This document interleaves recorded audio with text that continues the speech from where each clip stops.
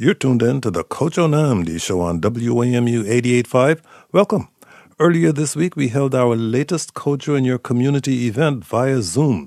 The topic was how the local restaurant industry has fared during the pandemic and what the future looks like. This is the final broadcast in our Kojo Connect series, this month focused on arts, culture, and food. WAMU's arts and culture reporter Michaela Lafrac assisted me by moderating and sharing the questions from the attendees. And I just want to mention this is Michaela's last week with WAMU. We wish her well up north. We will miss her. Reminder, today's show is pre-taped, so we won't be taking calls during the broadcast. For this final Kojo Connects event, we're discussing the ways the local restaurant industry has been affected by the pandemic, what changes might be permanent, and what the region's restaurant landscape might look like in the future. Joining us now to discuss this is José Andrés, restaurateur and founder of the World's Central Kitchen.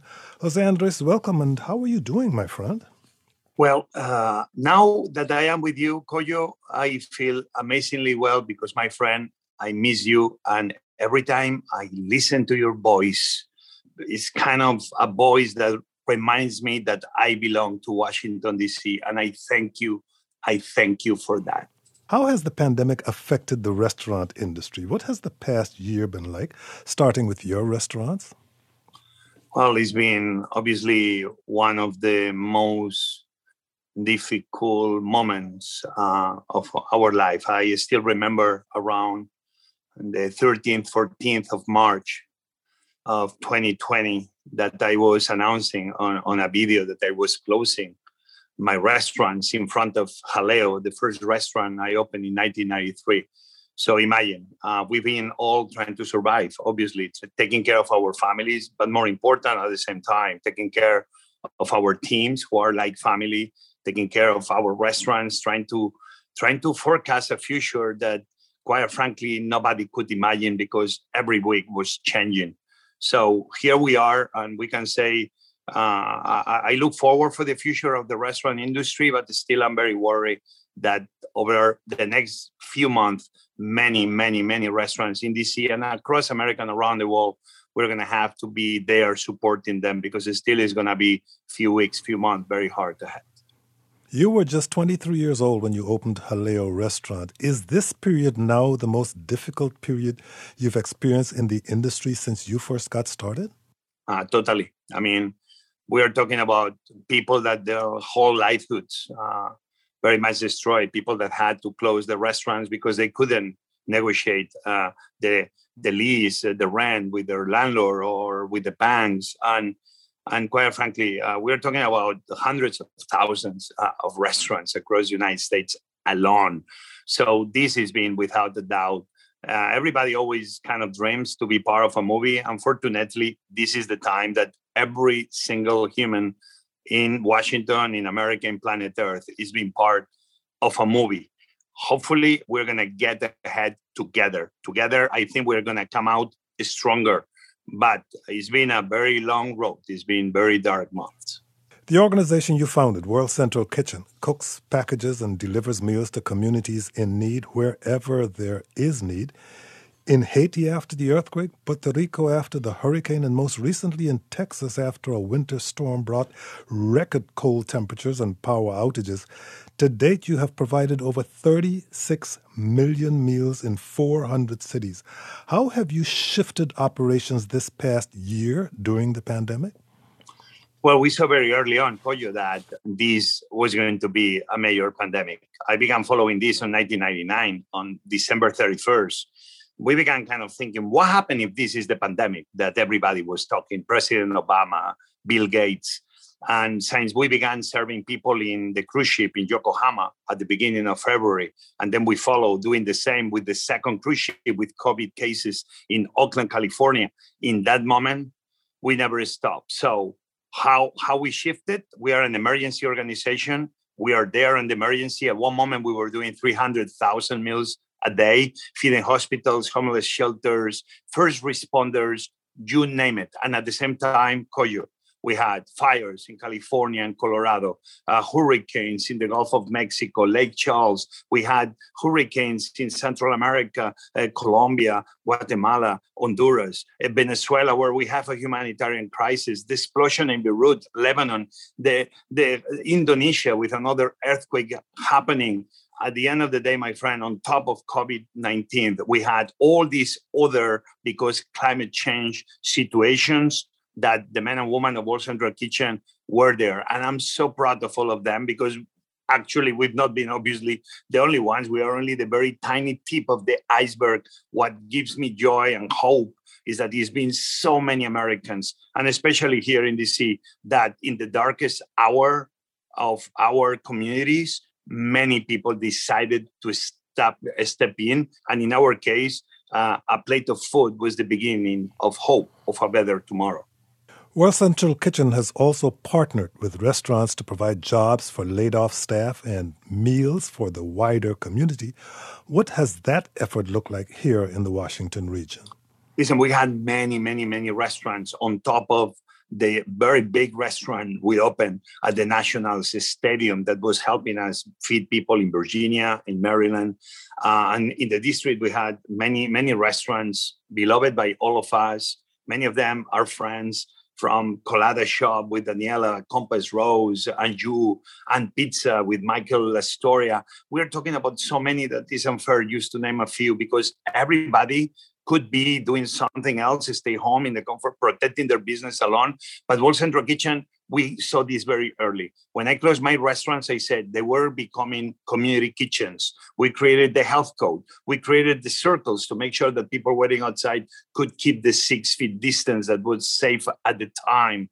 And what we saw was this: who better than restaurants to feed Americans in the middle of a crisis? At the end of the day, we had over 3,000 restaurants only across America, on top of Spain and the other countries, doing what we do best, serving our communities in the good times, but making sure that we were going to be there serving our communities in the bad times. I'm proud the World Central Kitchen, the money we received for so many people, many of them Washingtonians, we were able to channel that money to go to the people that needed the most, which was restaurants, to pay rent, to pay salaries, to pay the farmers, to keep everything running, and in the process, solve the hunger problem. I'm very proud of what every man and woman joining our efforts, but joining every other effort of feeding fellow Americans. I'm so proud of all of them, because they were there in a very difficult moment. Jose, many people out there still are not quite comfortable dining out. How do you recommend that such people support local restaurants and their staff? Listen, the creativity of the food community that goes beyond restaurants, we need to understand, involves everybody. We've seen everybody: restaurants, farmers, fish ladies, oyster guys. We've seen them adapting to the situation while doing takeout, while doing to-go orders, different ways that you could be ordering and be in the comfort of your home, and knowing that you could be supporting the restaurants if you were not feeling safe going out, and helping the economy somehow to keep moving. I don't think many of restaurants in this pandemic has gotten rich. I think everybody's been trying just to survive another day, to keep jobs open, to keep feeding people, very often feeding people in need at the process. So I think the creativity that we've seen, I think is something we're going to see going on in 2021 and beyond. Let's talk about you. How did you first fall in love with cooking, Jose? And when did you know this would not be just your passion, but your career? I don't want to sound very romanticism, but I always mention about, if we talk about who is feeding the world, it's not boys like me, it's not cooks like me, are women around the world feeding, especially in the poor communities. Nothing that the love of a woman, the love of a mother. And me, I wish that I was conscious when probably my mom fed me for first time, bringing me close to her and giving me her love and feeding me. And I think that's why we all love so much to share a plate of food with others, to believe in longer tables, not higher walls. I do believe that love that our mother gives us the first time feeding us is what keeps going through. We're unconscious, but It's inside our brain somewhere. That's why we all love to have good times, sharing, loving food, and enjoying company of family and friends and a very long table where happiness wins the day. You opened your first Spanish tapas restaurant, Jaleo, you mentioned in 1993. Jaleo is still there, of course, but you've added many more culinary ventures since then. What was it like to venture into the restaurant business at that time, and what did that part of DC look like then? That part of DC looked very, very, very empty. We only had kind of the Shakespeare Theater, but was many other people next door. Obviously, I remember the Insect Club. But when I arrived, DC was amazing. We had Jean-Louis Paladan, and we had Roberto Donas, and we had Nora Pujon, and we had Robert Kincaid and Jeff Booben. I mean, so many amazing chef men and women that already made that our city vibrant. When I came as a young boy and I opened Jaleo, I was very lucky as a head chef to have who became a very good teacher and a good friend, Anne Cashion, an amazing woman that taught me a lot what I know, if anything, about organization. You know what I realized, Kojo? That at the end of the day, I am who I am, thanks to all the people that invested their time in make me better. This is the America we want. This is the communities we want, where we understand that it's not about I, the person, but we, the people, where everybody is who they are, thanks to the people that we have around us. And we need to celebrate that because we have each other. And in this darkest hour, I feel that we have each other. We need to keep this philosophy going forward. You were something of a pioneer back then on the local food scene. How has the restaurant landscape changed in the past couple of decades here in our region before this pandemic hit? Well, you're going to have Tom Sitzema and others that are much bigger experts on analyzing that. But let me put it this way. Washington, D.C., I'm very proud because it keeps reinventing itself. New generations keep coming up.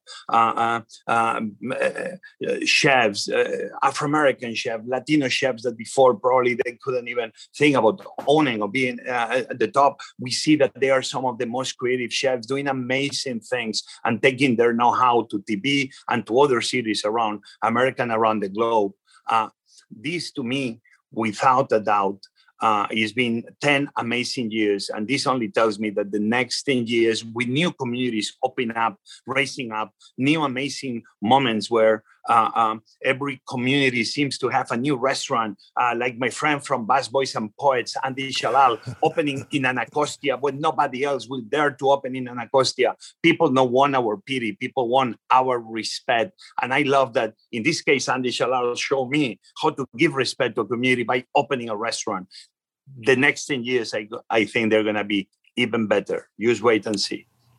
When you joined us on this show back in 2018, a lifetime ago, and spoke about the value of small businesses, the value that small businesses bring to a neighborhood, what effect can a restaurant or a bar have on a community? Listen, I mentioned before, restaurants, we are about longer tables. We all have moments in a restaurant. We know the owners or the chefs or the managers or the bartenders or the busboys or the waiters or the hostess.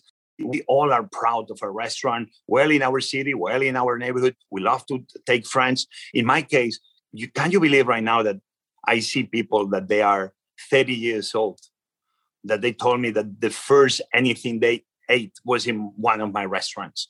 This is something that's I cannot believe I've been almost 30 years in DC. But this only tells you that restaurants are anchors of community in ways we cannot even imagine. Restaurants don't only feed our body, but they feed our soul. Restaurants are part of the DNA of Washington. They're part of the DNA of our country. That's why America is a melting pot. It's been a way that we know more about the world, one restaurant at the time, because every restaurant tells a story. Every dish tells a story. And the more important, tells the story of the people behind every one of those dishes. Restaurants are here to stay. It's going to still be hard, but I see that the future, the light at the end of the tunnel, we all see, and restaurants are going to have to be supported because they need to be part of putting America back to work, back to be who we were.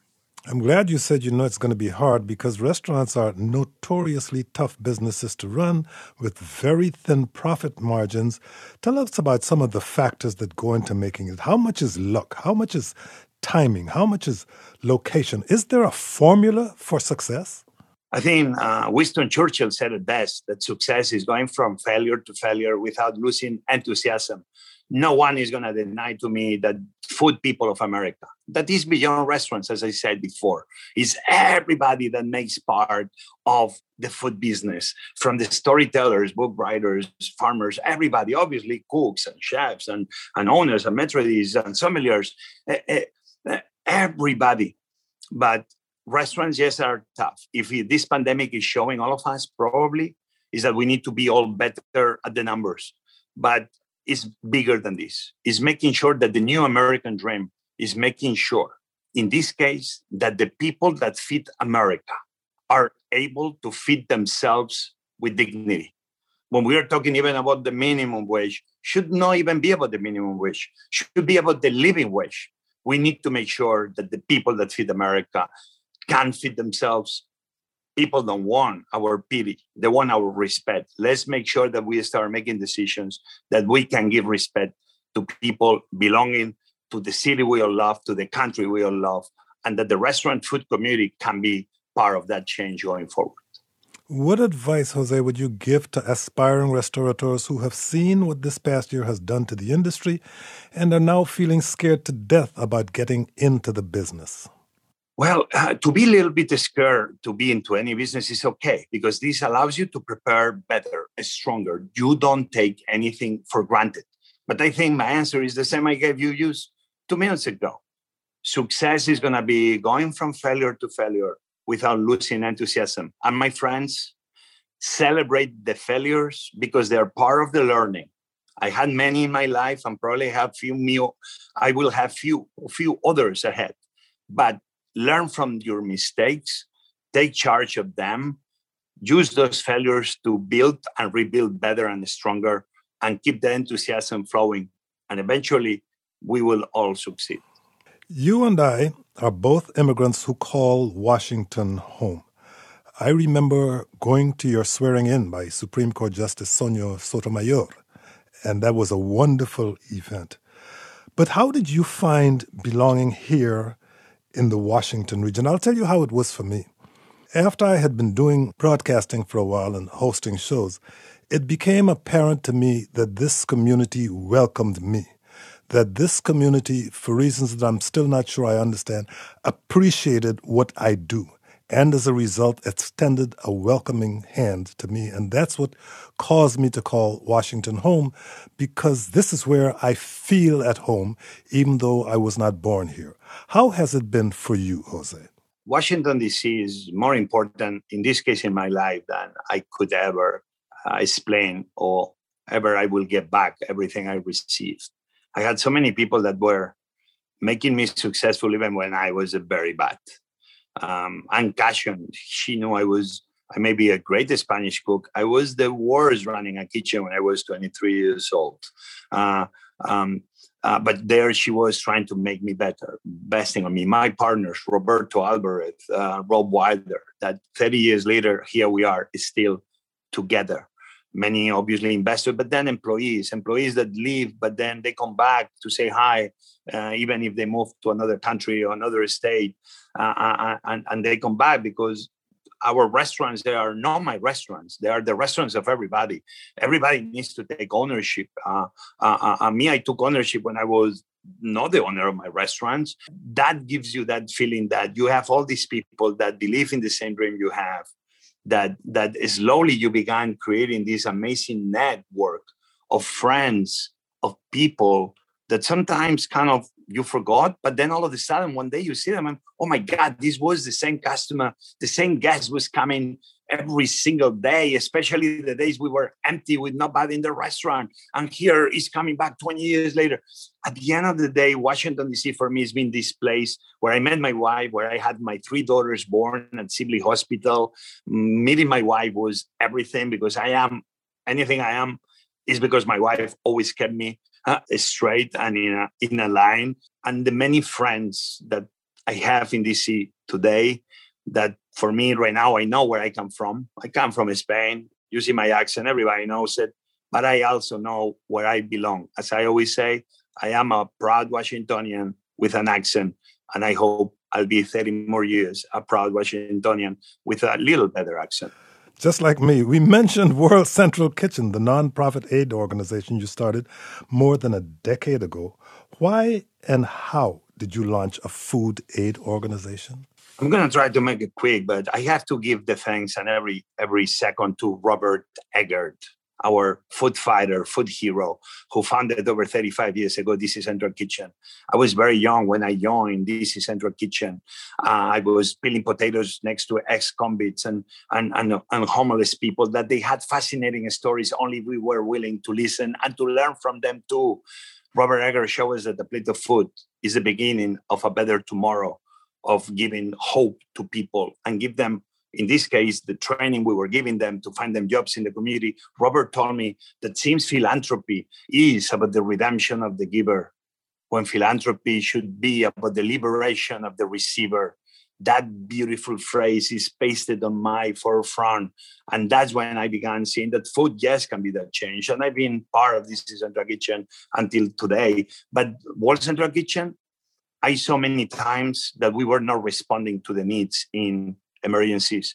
Katrina, we saw thousands of Americans in the Superdome waiting for food and water, when a Superdome is nothing else than a stadium, a gigantic arena, which to me is a big restaurant that entertains with sports and musicians. I wish I was there and I didn't. When Haiti happened, I said, I'm not going to be regretting anymore my lack of action. I'm going to try to put in place everything I learned in DC. And I began feeding in Haiti. I began learning. And who was going to tell me that slowly, World Central Kitchen is already reaching 40 million meals in 2020 alone, and that we are able to respond to multiple catastrophic events in different countries all over the globe. Robert Eggert was a frequent guest on this show and a friend of the show when he was with DC Central Kitchen before he moved out to the West Coast, and I was always running to him running in Rock Creek Park.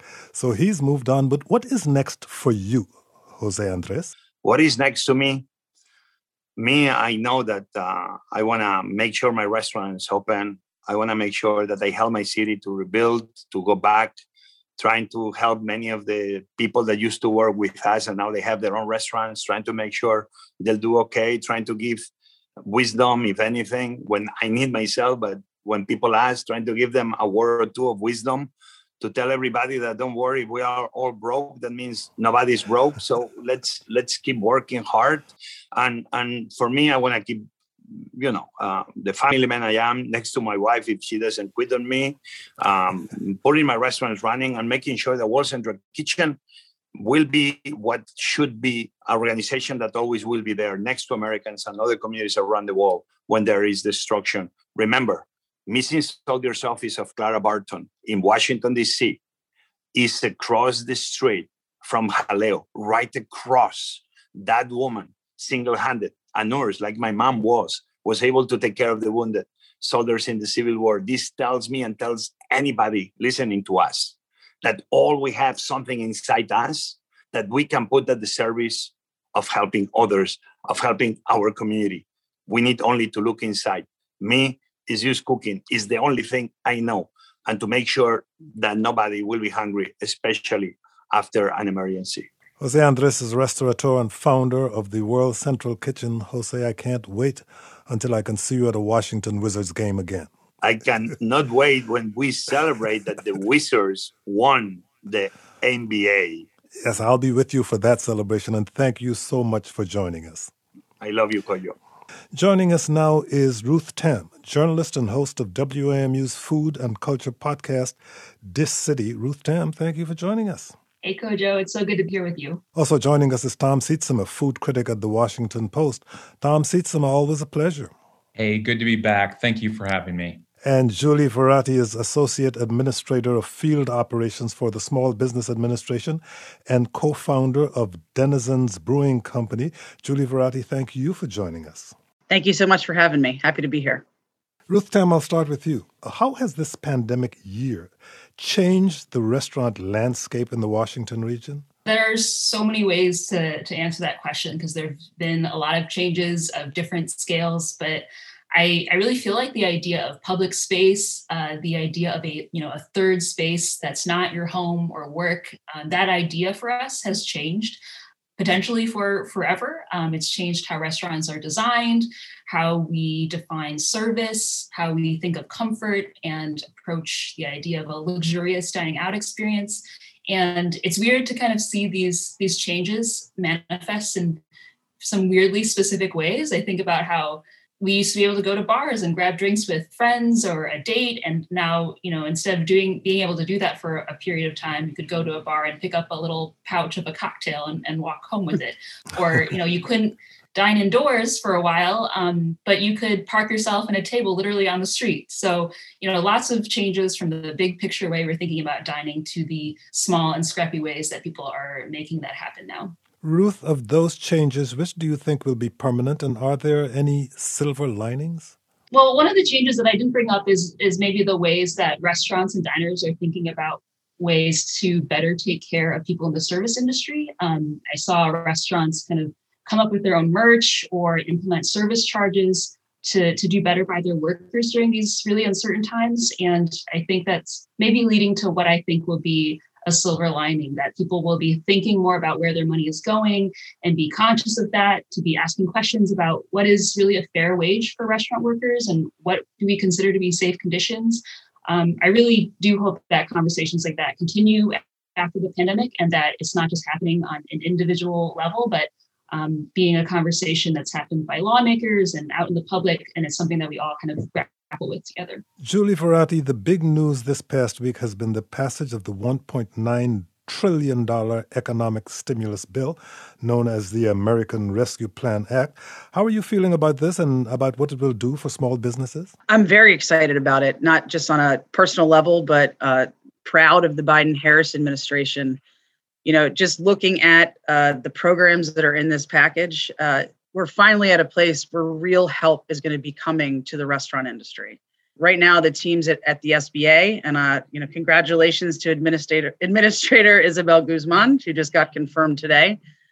We've got teams standing up these programs as we speak, so we can try to get funds into the hands of business owners who desperately need it right now. What will this mean for restaurants in particular? And do you see issues with some of these smaller establishments accessing that funding, as we've heard in the past? I'm glad you brought that up, because part of the law, there's a requirement for set-asides for the smallest of the small, as well as priority periods for some of the small businesses and restaurants that are owned, women-owned, minority-owned, veteran-owned as well.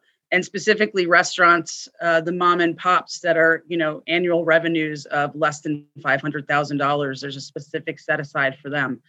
Equity is absolutely one of the number one priorities for the Biden-Harris administration, and using that lens in all of the programs that are being implemented. So this will definitely be a high focus for us when standing up these programs.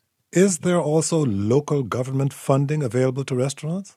You have to check with your local jurisdictions. I know that where I live and when I was operating my business in Maryland, there were lots of programs, both in Montgomery County, Prince George's, as well as in the state. I know that DC has set up a lot of programs. I know that Virginia has some programs as well in terms of localities, but definitely reach out to local resources and ask, because people want to help. Glad you mentioned running your own place, because you're known to many of us as the owner and operator of Denizens Brewing Company. But as we said, you were recently appointed to a new role in the Biden administration. So what are you working on? I am working on helping stand up the Restaurant Revitalization Fund. That's one program. As the Associate Administrator of the Office of Field Operations, my main job now is to oversee the 68 field offices across the country. And our sole purpose is to help small businesses start, grow, expand, as well as recover at this point. And so what I am very excited about being in this position is that I am bringing a sense of empathy and understanding at a very visceral and human level the absolute terror this past year has been for small business owner operators, especially in the restaurant and retail space. And so every day that I am going into work, and I just started week 3, so but I've hit the ground running. That is singularly my focus. Is what I'm doing right now going to bring relief as fast as possible to the many small business owners out there, as well as their staff, to make sure that America can get back on its feet. I am very heartened by the people at the Small Business Administration and the work that they're doing to bring relief to people. And help is on its way. That's all I can say. Tom Seatsum, a food critic at the Washington Post. You've been a food critic here for over 20 years, and you've seen the restaurant landscape change dramatically during that time. But this past year must defy comparison, as José Andrés was saying. What do you see as some of the biggest losses to the Washington region's restaurant scene? Well, individually, I mean, I could go on and on about this, but Poca Madre, the upscale Mexican restaurant from Victor Albizu, Johnny's Half Shell in Adams Morgan, that had been around in different incarnations all over the city for over 20 years too. And I got to chart its course during that time. But that was a real, true, beloved neighborhood restaurant that I'm very sorry to see close very early in the pandemic. Momofuku, downtown, David Chang's restaurant. I think that was very important. Just loss after loss, but the list could go on. And I think of all of them, there's also the loss of hospitality too. We look at individual restaurants and we think, we don't have the service, we don't have the ambiance. Every night we're sort of looking at the same four walls in our homes or wherever we happen to be eating dinner. And that is what I miss. And I think that's what a lot of other people miss too. What I'm very impressed by, however, especially here in Washington, is the way in which so many restaurants have taken packaging and other little things to heart. So no, you don't have a server waiting on you or a beautiful dining room or an interesting dining room, but you might get a little note from the chef or signed by the kitchen staff. You might be asked, hey, do you want some music with dinner? Here's a curated playlist. And little things like that, or a little free ice cream or a little free treat like you might have gotten in the before times in a restaurant. And so restaurants have been really creative. I'm just on a weekly basis, I'm really surprised and delighted by the subjects I cover. Michaela Lafranc, we have a question? Yes, we do. Ashley in Alexandria asks, with the increase in takeout during the pandemic, which restaurants in the DMV have been leaders in finding creative alternatives to single-use plastic? Tom Seatsum, can you respond to that? Oh, wow. Well, I can think of a few places like Oyster in Shaw that have compostable, eco-friendly containers. I believe the utensils are made out of, utensils themselves are made out of bamboo, and I really support this. I actually did a story where we took a photograph of a month's worth of takeout packaging, and it horrifies me. I know too that there are places like Food Not Bombs that collect certain containers too, that they can distribute to their audience. And I really applaud that. I think we all need to be mindful of that. The big thing is, I think anytime you want something from a restaurant, you need to ask. And if enough people ask for something, restaurants are apt to respond and respond in a positive way. So if you are concerned about these things, call, have your neighbors call, have your friends call. Hey, we want eco-friendly packaging for our takeout. We want to be good stewards. I think all of us want to be good stewards. Michaela, you have another question specifically for Tom? I do. Mary in DC wants to know how soon Tom will feel comfortable eating inside a restaurant. I'm chomping at the bit. But you know what? I take my cues from people like Anthony Fauci, because he is, he's the expert on this, right? And as far as I know, he's still doing just takeout. He's not even eating outside. I am eating outside, but the large majority of my food that I'm reviewing right now is either I pick it up or I have it dropped off. The nice weather was really a boon because I was able to get outside of my house and review things again. But I also encourage, and I hope this sticks around after the pandemic, cold weather dining. I'm all about it. I'm also from Minnesota, so that helps. But I love seeing so many people eating outside at 30, 35 degrees this year. And I hope that's something that carries on next year when more people are vaccinated and we're somewhat clear of the coronavirus. Tom Seatsum is hoping that becomes a thing in Washington because why? He's from Minnesota. That's why. Julie Ferrati, putting on your denizen's hat for a moment and looking back at this pandemic year, what were the particular struggles and triumphs for your small business? The first thing was just sort of the initial pivot after the first day of just sort of, again, I use the word terror, just not knowing, your entire world is just flipped on its head. What you had in your business plan, you can just throw that directly out the window. And trying to figure out, okay, and for us, Denizens is a brewery. So we had all this beer in kegs and all this beer in cans and bottles. And how are we going to sell this? Because we can't have people there. And so very quickly pivoted to the direct-to-consumer home delivery. And so started that on March 15th, and the company has been doing home deliveries ever since throughout parts of Maryland and parts of DC as well. So that was a triumph, knowing like, oh wow, we can figure this out. Again, I was really heartened by the support of the community at that time. I think one of the biggest struggles, and this is something that business owners have felt throughout this year, and again, particularly in the restaurant industry, because of the amount of shutdowns that we've had and restrictions, is having to furlough staff was probably one of the worst days of my life when we had to do that in March. Luckily, we were able to bring back most people. Some people didn't want to come back. They either switched careers or just didn't want to, but that was horrible. And so this is, again, why I think it's so important that the government steps in and created things like the Paycheck Protection Program, which has, in the American Rescue Plan, we've added another over $7 billion into that program. On top of that, having the Restaurant Revitalization Fund to bring more help to restaurants, specifically the restaurant industry. Shuttered Venues Operators Grant is also another program that's being stood up right now that's specific to help people like, say, the 930 Club, Anthem, if you're a live music venue, because that's also an industry that has been destroyed. Ruth Tam, the city has made it easier for restaurants to create outdoor seating, opening streeteries that Tom Seatsum has grown to love, and relaxing rules on sidewalk dining.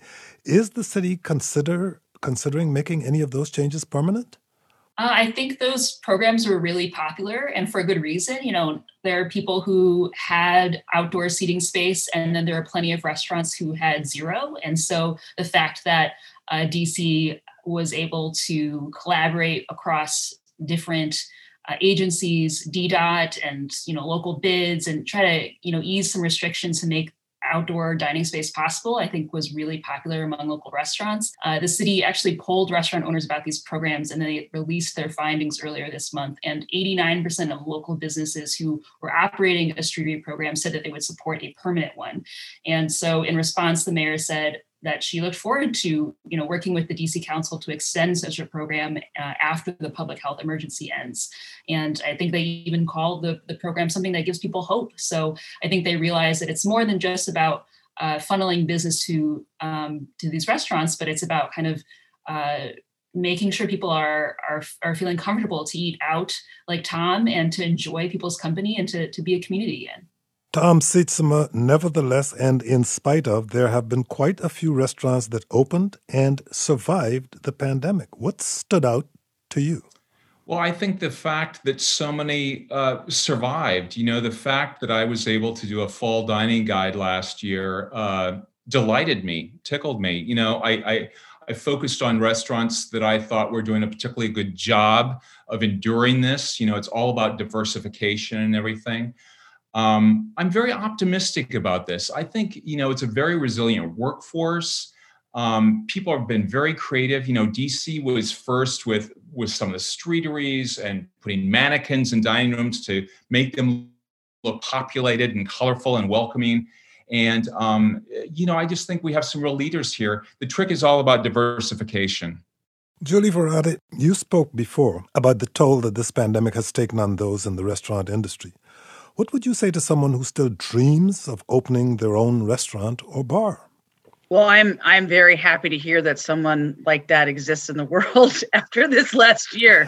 That's number one. One of the things that makes this country so great is the spirit of entrepreneurialism. And, I think Tom is right saying, diversification and creativity and just sort of the resilience that you need to have. These are all characteristics of entrepreneurs, right? And so if you are passionate about something and you love something, yeah, go for it. I would say throw your hat in there. I would also recommend from a practical standpoint to make sure you have access to capital. It's always better to have multiple partners helping you. If you just sort of look at the data, the success rate of businesses surviving the first few years, really the number of business partners you have helping you stand it up is a practical point of advice there. But yeah, I love to hear that. I mean, one of the things that I was afraid of this last year, stepping back, not just from my business owner hat or the fact that I'm, part of the Biden-Harris administration now, but just generally speaking, I had a really big fear that the psychological damage of what this pandemic has done beyond the economic damage, beyond the public health damage, would kill that entrepreneurial spirit. And, luckily, Congress has stepped in and this administration has stepped in to bring relief to small businesses. Because if the government has, and it's not just on the federal level, states have stepped up, local jurisdictions have stepped up. If that hadn't happened, think about that. I don't know anyone in their right mind who would look at what happened and see the experience that small businesses have gone through this past year and think, that's a great idea. I'm going to go ahead and do that, right? And so I'm just very excited about the Restaurant Revitalization Fund because I really do think, and Ruth talked a little bit about this, about the grant monies that came in with certain programs that were very specific about how you had to spend that money. And the restaurant industry for a long time throughout this whole pandemic has said, the Triple P program was helpful. And I do think it helped a lot of businesses. But the restaurant industry is kind of its own animal in some ways. And it was a little too restrictive, which is why the Restaurant Revitalization Fund was enacted, so that it was very specific to the industry, which will give a little bit more flexibility in terms of being able to use the money in ways that the owner-operator knows they need to use it. Michaela? Yes, I have two related questions. Kat asks, do you foresee restaurants continuing to pursue the alternate revenue streams like takeout, delivery, meal kits, cocktails to go that they've developed during the pandemic once things are back to normal? And then Paula in Arlington says that she's really enjoyed going to fancy restaurants that she hasn't been comfortable going to alone and getting takeout from them. So she's wondering, is upscale takeout, she calls it, here to stay? Tom Sietsema. Every chef I've talked to, not just in DC, but around the country, has told me that takeout is here to stay. They told me this early on, and they continue to tell me that. People are so used to this now, and they're used to the creative approaches that a lot of restaurants have deployed too. Like I said earlier, the little notes, the little service aspect, that hospitality aspect that comes into your home now with notes and curated lists and things like that. I expect it to, I love the fact that takeout is here to stay. It's sort of opened our world, and chefs have gotten good too. They use this as a chance to experiment a little bit too, with some new dishes. They can try it on takeout. If it works, they'll put it on the menu. If it doesn't, they'll pull it back. So it works both ways, actually. Ruth Tam, DC was finally on the food map of the country, with creative places landing Michelin stars and James Beard awards across the region. Do we know what the restaurant scene will likely look like post-pandemic? Okay, well, I'm going to push back on that framing just a teeny little bit. I know that awards and lists really matter in a real way for businesses, and I celebrate when DC spots are recognized in that way. But I will say that DC was definitely on the food map. DC is a food town, and we don't necessarily need outside people to confirm that or validate that. But to actually answer your question, I think the fact is that, although there are people who, have lost their jobs and have taken a real economic hit, the DC area is full of working professionals with disposable income who dined at the Michelin style Michelin-starred restaurants pre-pandemic and all these kinds of other places. And my guess is that after a year of not being able to do that, people will welcome the opportunity to do that again. And, like a lot of other cities, DC saw some residents leave this area, but the fact is that DC is DC. It's the nation's capital. We're never going to be without people who want to dine out. We're never going to be without tourists. And now that DC, at one point, as you say, like on the food map, I think people will be really excited about returning to that and enjoying it once again. Mea culpa, indeed. DC is a great dining town. Do you think that will continue, Tom Sietsema? Absolutely. For all the reasons that Ruth just ticked off there, we've got whole new neighborhoods that really didn't exist 10 years ago. People, at one time, a lot of the restaurants were congregated.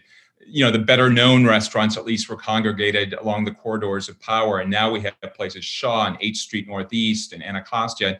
All over, these neighborhoods have really blossomed with a lot of creative types. And I welcome that. We're seeing a lot of, people of color and women joining the talent pool. And I think that's just great cause for celebration. This is one of the smartest markets in the country. It's also a very affluent market,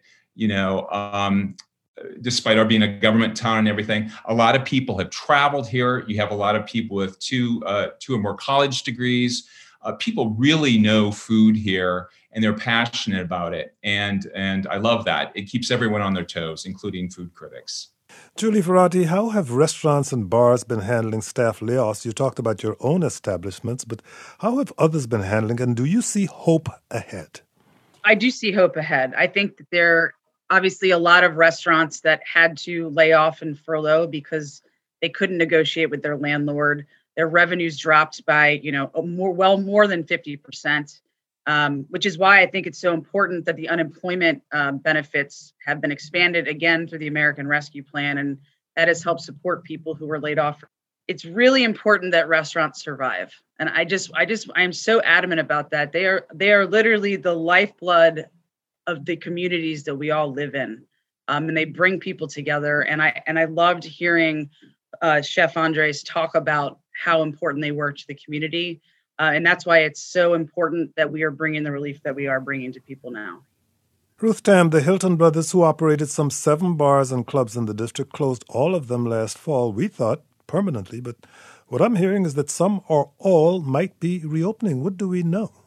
I think less than 5 months after the Hilton brothers closed their DC bars, they have announced that many of these places are coming back. First of all, El Rey, a taco bar on U Street, never actually closed because the neighborhood was like, no, we won't allow it. We need tacos to survive this pandemic. So in addition to El Rey opening, all the beloved places that have become part of DC's nightlife fabric, many of them are coming back. Some of them are in a new capacity. Echo Park is already back serving pizza. The Swanky Cocktail Bar, the Gibson, is coming back, but I think in a new location, though that hasn't been announced yet, the location.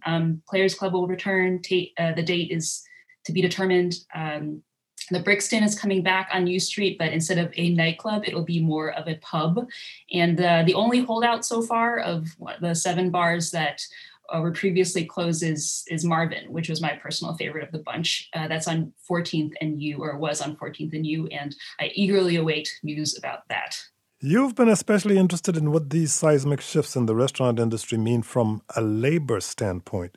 Who have you been talking to, and what have you been hearing so far? I'm really interested in how companies that are related to the restaurant industry, like third-party delivery apps and courier services, how they're influencing all the changes that are happening right now.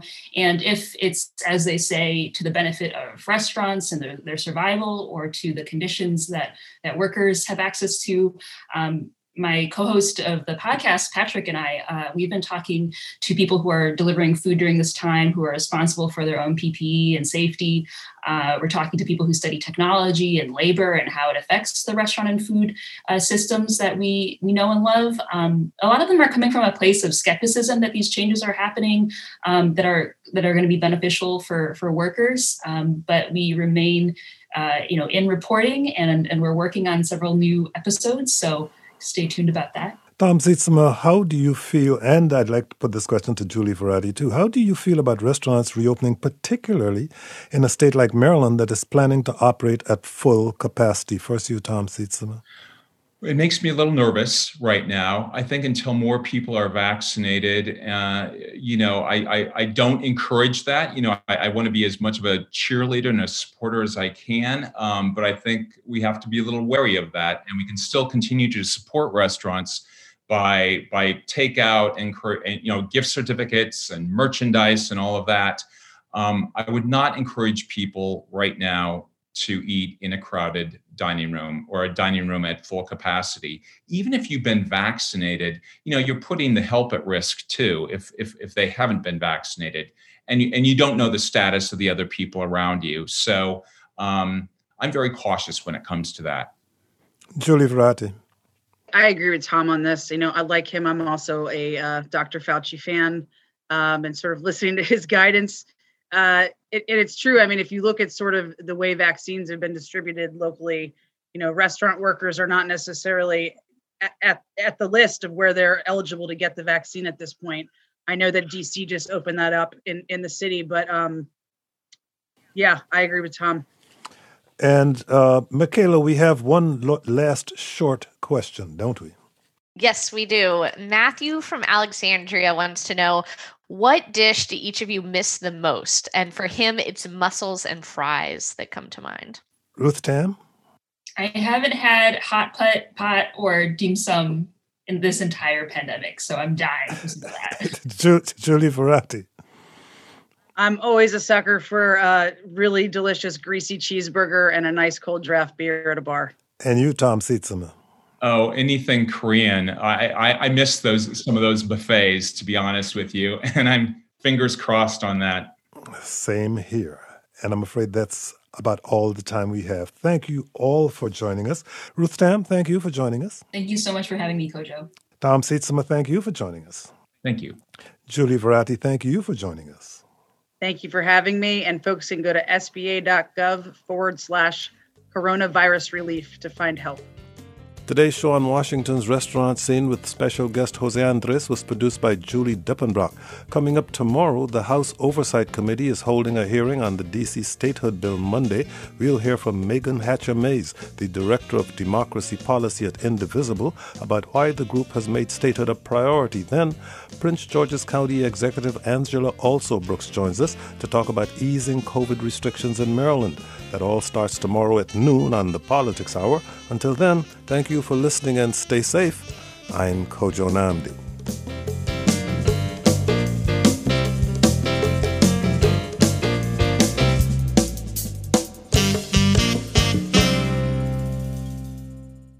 Thanks for listening to the Kojo Nnamdi Show. And if you're already a member of WAMU 88.5, thank you for your support. If not, it's easy to give online at WAMU.org. Just click the donate button, and thanks.